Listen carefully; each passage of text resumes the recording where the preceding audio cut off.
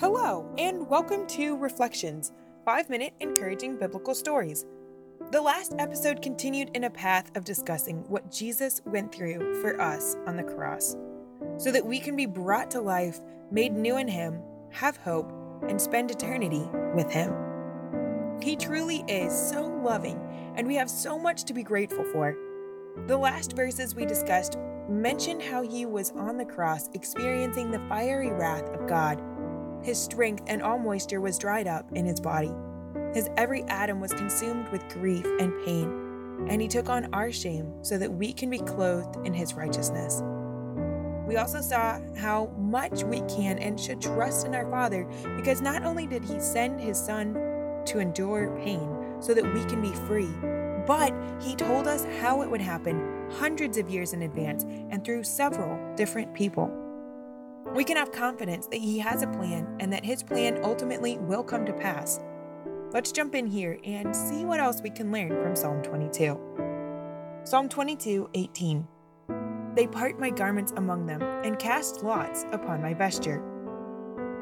But be not thou far from me, O Lord, my strength. Hasten thee to help me. Deliver my soul from the sword, my darling from the power of the dog. Save me from the lion's mouth, for thou hast heard me from the horns of the unicorns. Wow!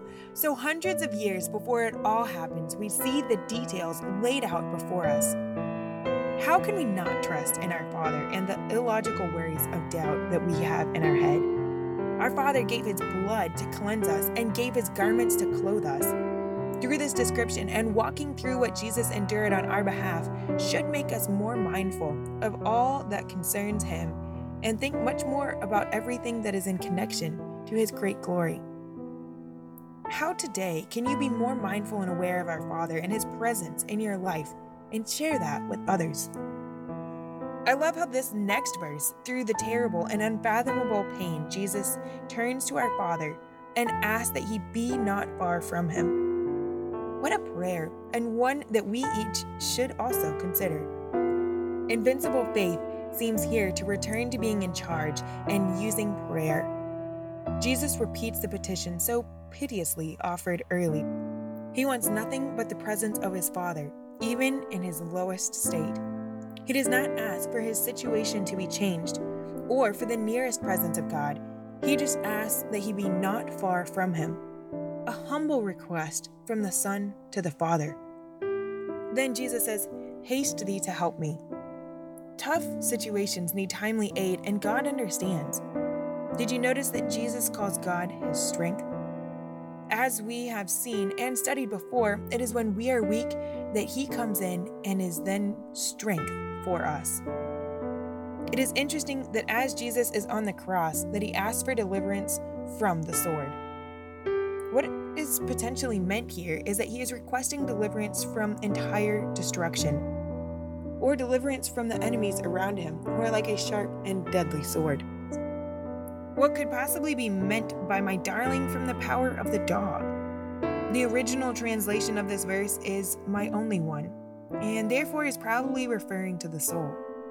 The dog may refer to Satan or the company of Christ's foes, many in number, but unanimous in seeking His harm. If Jesus is crying for deliverance from the dog of hell, Satan, foes, how much more should we be coming before our Father with a similar request for deliverance? Not sure about you, but I was very curious to know what a unicorn was and why it was mentioned in this next verse. Sorry to break any images you might have at the moment, but no, it is not a white horse with rainbows. The Hebrew word used is re'em, and only mentioned 9 times in the Hebrew Bible. They are mostly like a wild ox that is known for being strong and fierce. They were known for being untamable and untrusted. They were apparently also quite agile and possessed at least 1 horn, if not 2. All of this is a compilation of definitions and descriptions from Strong's Concordance and Bible Study.